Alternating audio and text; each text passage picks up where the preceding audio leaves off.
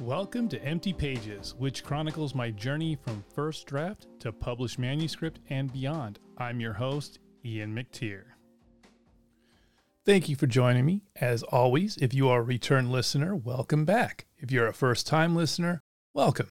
I do hope that these episodes are helpful. If you're enjoying this podcast, please leave a review, as that will help get this podcast noticed. Also, feel free to share with your friends and followers on social media to get the word out. Anything will help, and I will greatly appreciate it.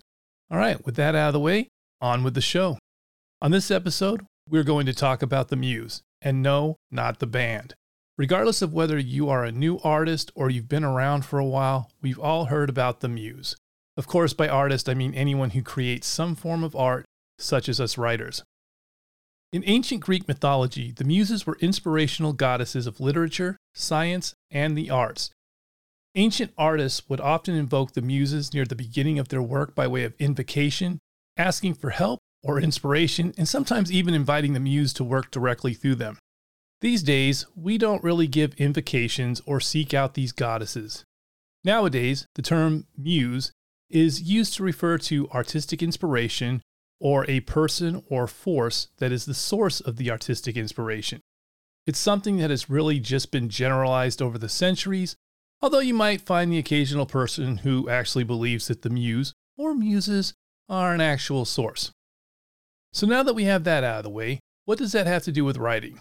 Well, a lot of the time you hear people talk about how they're not writing because the Muse has been quiet lately.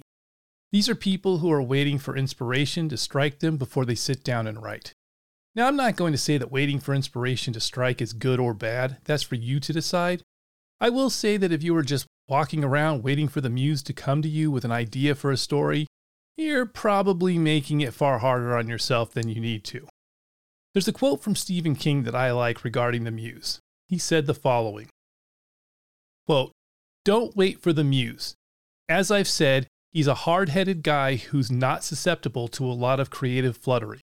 This isn't the Ouija board or spirit world we're talking about here, but just another job like laying pipe or driving long-haul trucks. Your job is to make sure the Muse knows where you're going to be every day from 9 till noon or 7 till 3. If he does know, I can assure you that sooner or later he'll start showing up, chomping on his cigar, and making his magic." As someone who used to wait around for the Muse to show up and who now parks his arse in a chair at roughly the same time each evening, I can attest to what King is saying. There's nothing inherently wrong with waiting for inspiration to strike. However, if you're serious about writing, then you would do best to find a time each day that you are going to sit down and write. At first, it may not seem like it's working. There will be times you will be staring at a blank screen or a blank piece of paper. After a while, though, you'll find yourself sitting down and having no issues coming up with something to write. What you have done is twofold. One, you've trained your brain to shift into writing mode at a specific time. And two, if you believe in the Muse, and I do, you've just told it where you're going to be and at what time. The Muse is busy, and you're not the only one it needs to visit. Make it easy on the Muse and yourself by being consistent with when you choose to write. Oh, and here's a little secret. When you do this, the Muse really appreciates your help and will reward you with some kick-ass writing or some kick-ass ideas. So, help a Muse out and help yourself out at the same time. And with that out of the way, here's a bit about what I've been up to writing-wise. I finished the first draft of a Wild West-themed horror story. I'm pretty damn proud of what I wrote overall. There was a few rough spots. One of those was trying to describe a sunset. I've seen a lot of sunsets over the years, so you'd think that would be easy. Nope. I even Googled pictures of sunsets in an effort to describe it, but the words were not coming. I don't know why I struggled with it overall. I also don't know why I didn't just jot some stuff down and make a note to fix it in the edit. But I spent an evening on just that. I most certainly did not reach my 2,500 word goal that day. The second thing I had an issue with was describing a fight scene. About halfway through, I gave up and decided to go do some research. I couldn't find any video or article that could tell me how to write a fight scene between a group of people, much less a group of people and a monster. I finally said screw it and moved on. I do have a process where if I'm having some issue, I go to sleep thinking about that and let my subconscious work on it. Most of the time that works and I'm good to go. Sometimes it backfires and it prevents me from going to sleep at all, or it will wake me up in the middle of the night and then I can't get back to sleep. Fortunately, it not only helped, but I was able to sleep through the night. Unfortunately, I had to work the next day, so I had to wait until evening to put it into effect. Basically, I figured out that I was giving a blow-by-blow description. It wasn't working because I was bringing the action to a crawl. In a fight, it needs to be short and punchy, not long and drawn out, as I was initially doing. In addition, my monster wasn't doing much of anything and thus wasn't really coming across as a threat.